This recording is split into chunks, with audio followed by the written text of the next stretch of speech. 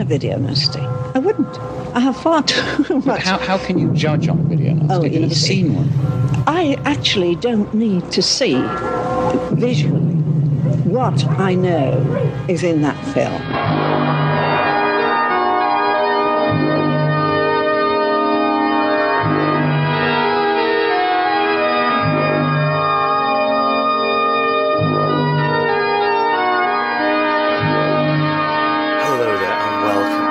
Video Nasties podcast.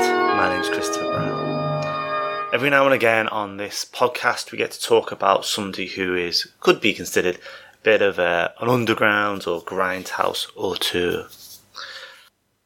In the case of Massacre Mafia Style, the film is entirely pinned around one man, a guy called Duke Mitchell, who directed, produced, wrote and starred in it and did the music as well.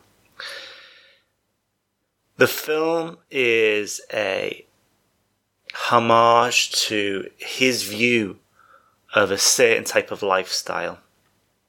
A way of kind of looking back at the work in the Godfather, for example, and kind of saying, no, that isn't right. That isn't for me. I disagree with the way that world is. This is the world that I see it as. Now, normally you'd think, well, okay, that means that he's going to kind of give a romanticized view, and it's not going to be like some kind of bloody, violent thing, which, you know, an exploitation film, in fact. But Duke didn't work like that, and his film, Massacre Mafia Style, also known as The Executioner in the UK, and that's the version that was and that title it was seized under the Section 3 of the Video Nasties Act, and also Like Father, Like Son, starts with one of the most impressively violent starts to a film I think I've ever seen in terms of people being murdered, and also a scene that is used therefore in its trailer, as you'll soon find out now. Round and round while we're dancing, my heart makes us glad that we're living today. Each time I feel like romancing, my heart always goes tick-a-tee, tick-a-tee. Round and around while we're dancing, my heart makes us glad that we're living today. Each time I feel like romancing, my heart always goes tick-a-tee, tick-a-tee. Bum-bidi-bidi, bum-bidi-bidi, bum-bidi-bidi, bum. Bum-bidi-bidi, bum-bidi-bidi, bum-bidi-bidi, bum. Bum-bidi-bidi, bum.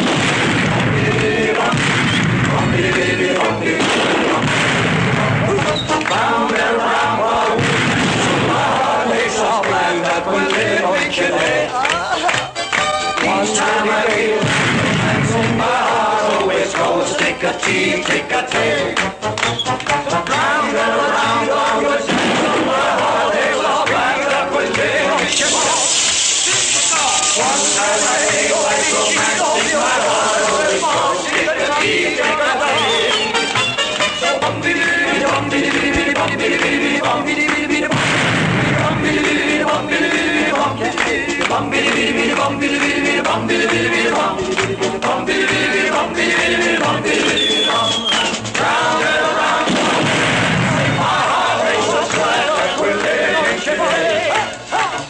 Each time I feel like romancing, my heart always goes tick-a-tee, tick-a-tee. Round and round, you're dancing, my heart is my beat that we're living today. One time I feel like romancing, my heart always goes tick-a-tee, tick-a-tee. A tick-a-tee, a tick-a-tee, a tick-a-tee, a tick-a-tee.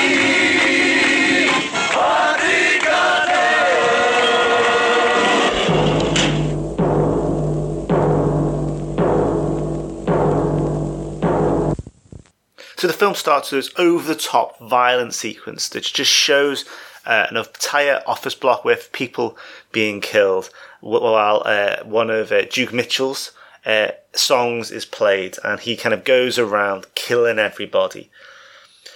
Mitchell plays a guy called Mimi Misselli, who is the son of a mafia don. He's first-gen Italian-American, and the Don has had to move back to Sicily because he's committed. He's too hot in Hollywood, in America, in particular, in New York. So Mimi decides to go to Hollywood to try and kind of regain a foothold in the gangster world.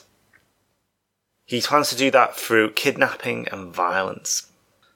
And surprisingly for Mimi, perhaps, his ability as a gangster kind of actually earned a grudging respect from the community. And they decide that he's okay to kind of have a go and take down a West Coast pimp by the name of Super Spook, played by Jimmy Williams.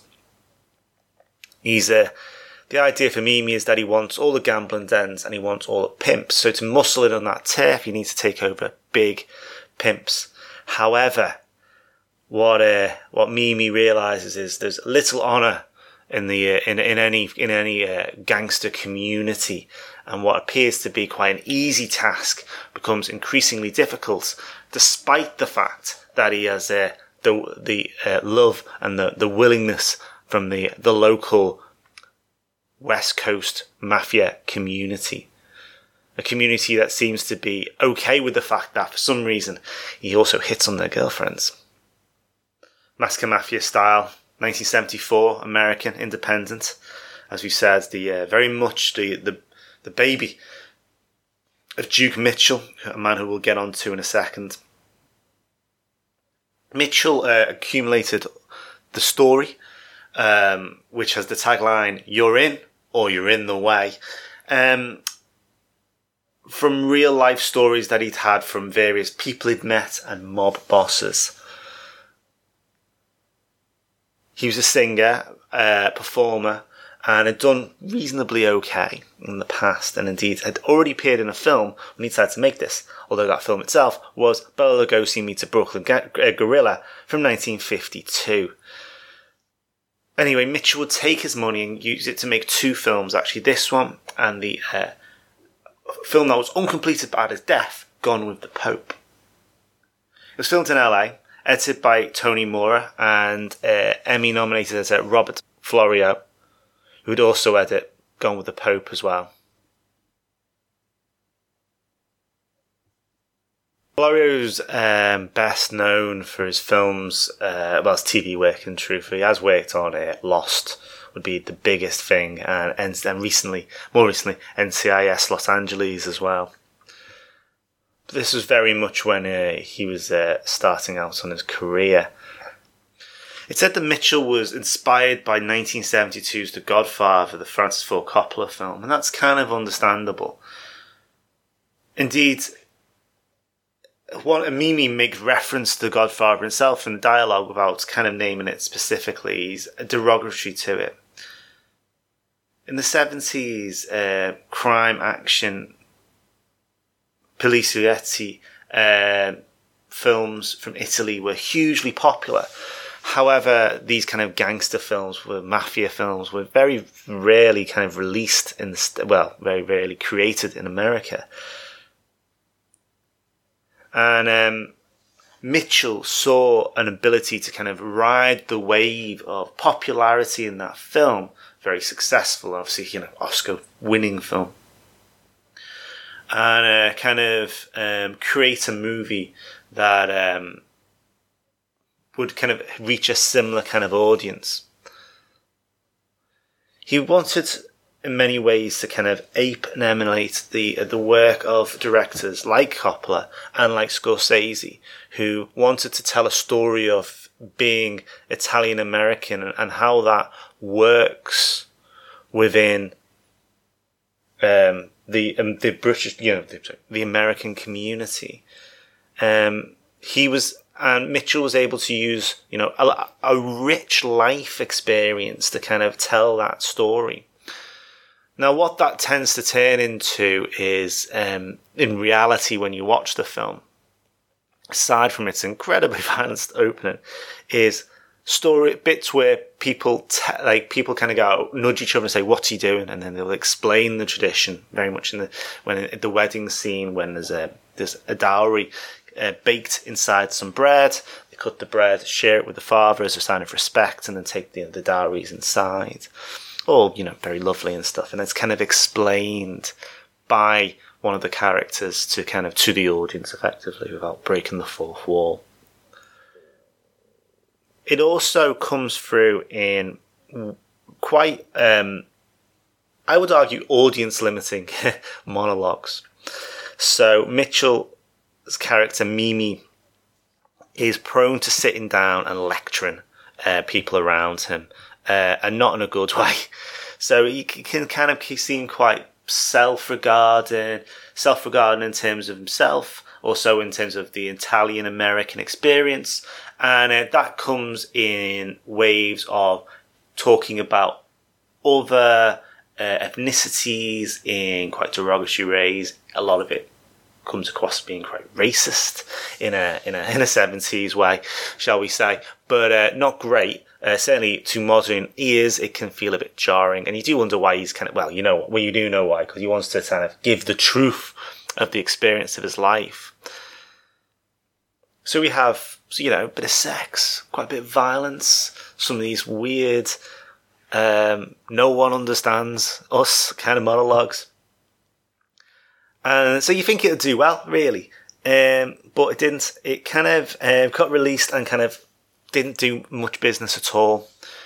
In fact, it was only released theatrically in 1978 by Moonstone Entertainment, but really didn't hit any kind of cult audience till VHS in the 80s, and since then has been kind of rediscovered, restored, and re-released by Grindhouse Releasing, and has kind of given it a far stronger cult appeal, mainly due to its to the magnetism, I would say, of Duke Mitchell. It kind of gives the audience what they need in terms of he's very charismatic regardless of how he's acting, and the film's so it opens with this like jaw-dropping scene with this like literal massacre in the in this office block, and from that point of view you're like, God in heaven. But it also sums up Mitchell's worldview. He made all these people who are evidently bad people, does it with the Italian music, the Italian American music, and he does it these are obviously people that deserve it, although he kills secretaries and all sorts. It's a bit bloody,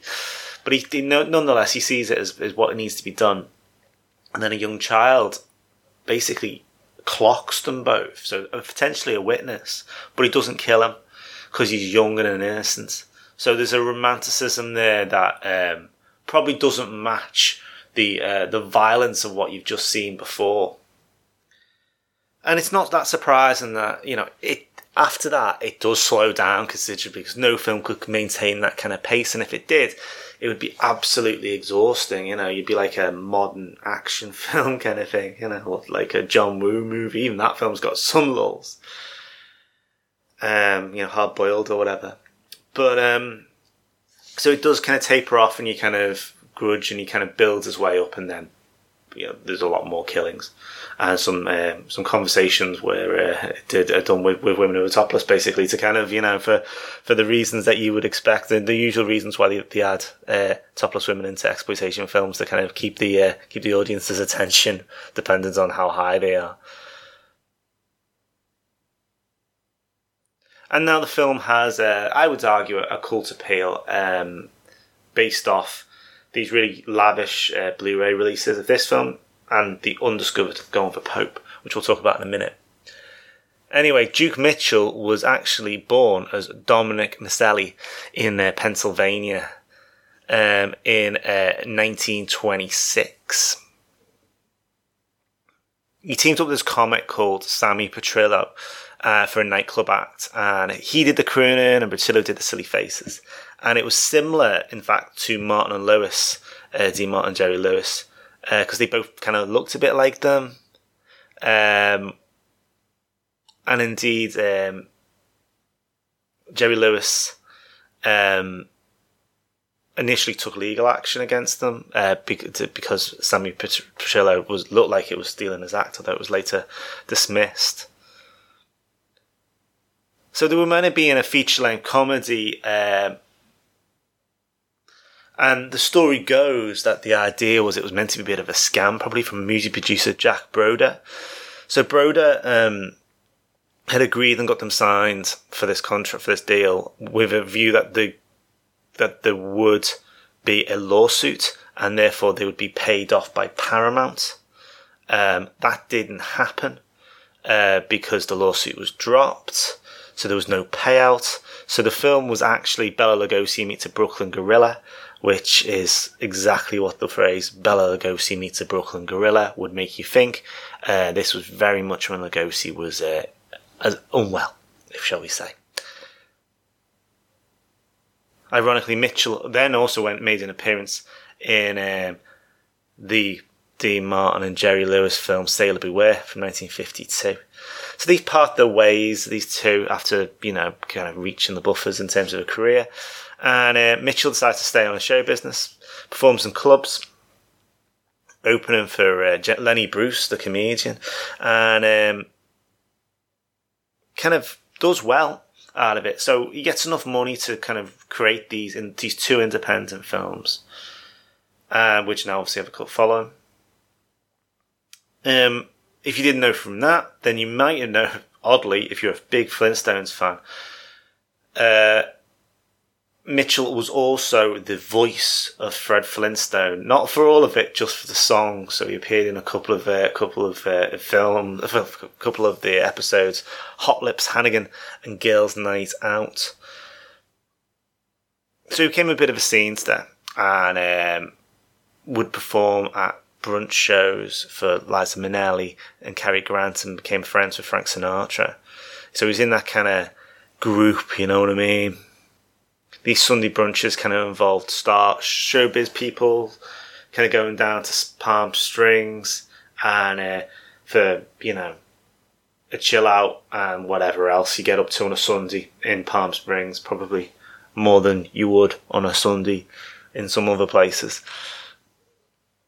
And Mitchell's had so these side projects weren't really massively successful. Certainly, he had a tribute to Durant, who was an American singer and comedian. And then this other film, Gone with the Pope, which is quite the fucking story, to be fair. Gone with the Pope was not released in his lifetime. In fact, it was created in 1976, but only got a release in 2010. Not going to go into huge amounts of detail about it because it's not on the list, and that you could do an episode on Gone with the Pope. But that film, and I really suggest you search it out. It's a story about 4 ex-cons who journey to Rome to kidnap the Pope in a plan to charge the highest ransom they could because fucking hell, it's the Pope. Just stunning stuff, absolutely brilliant stuff. So mad, absolutely mad.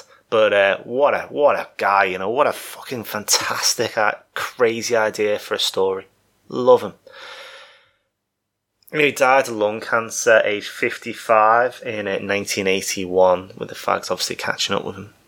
So yeah, an odd little film, an interesting guy. So worth a look or a watch. I really recommend you hunt it out. Massacre Mafia Style is probably one of the films on the Section 3 list you probably haven't seen, but one of the films I absolutely recommend that you do see. Hey, listen to this! People of the United States, judges, cops, all the law, I got something for you. Take this and stick it up in your mother's twat!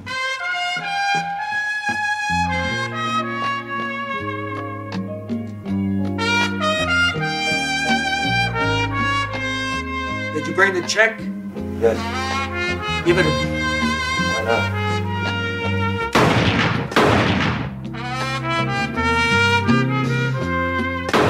Motherfucker! We're snatching the Pope. The Pope? Once we got him, you know how much we're gonna get for him? How much? I want $1 from every Catholic in the world.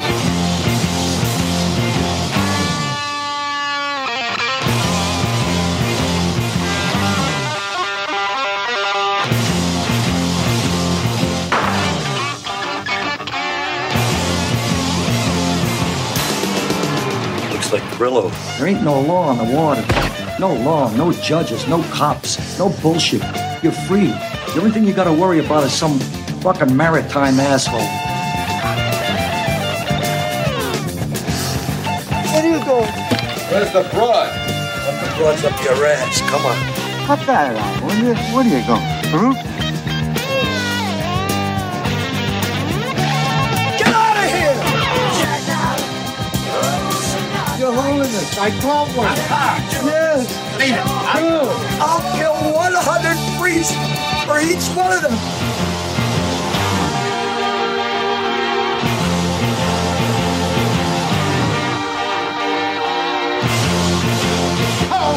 Why not?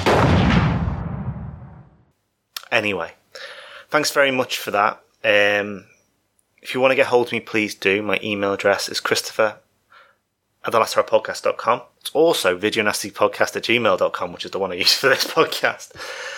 Get me on Twitter as well at @orange_monkey. I'm currently sharing just like share codes and stuff like that for like freebies and stuff. For reasons that are quite clear. If you're listening to this relatively recent, if you're in the future, we're in the spring of 2020. Okay, so plan moving forwards.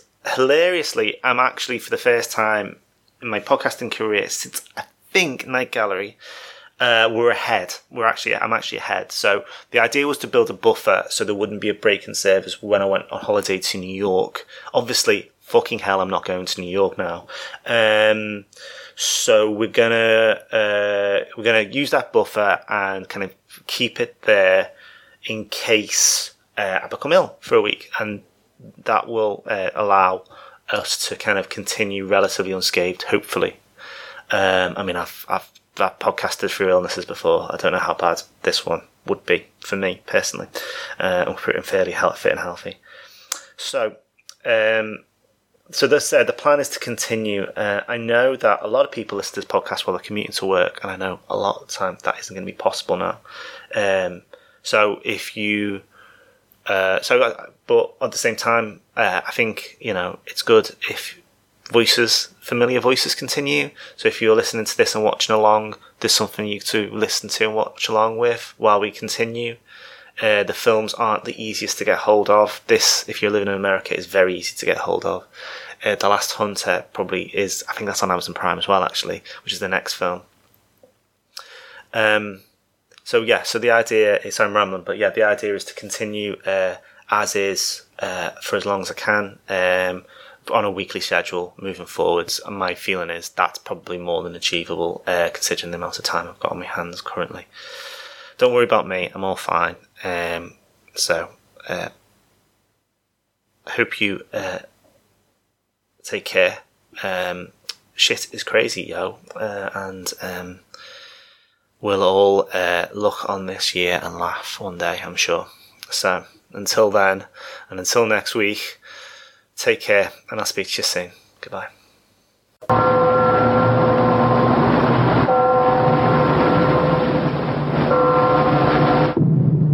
I have never seen a video nasty. I wouldn't. I have far too much. How can you judge on video nasty? You've never seen one. I actually don't need to see visually what I know is in that film.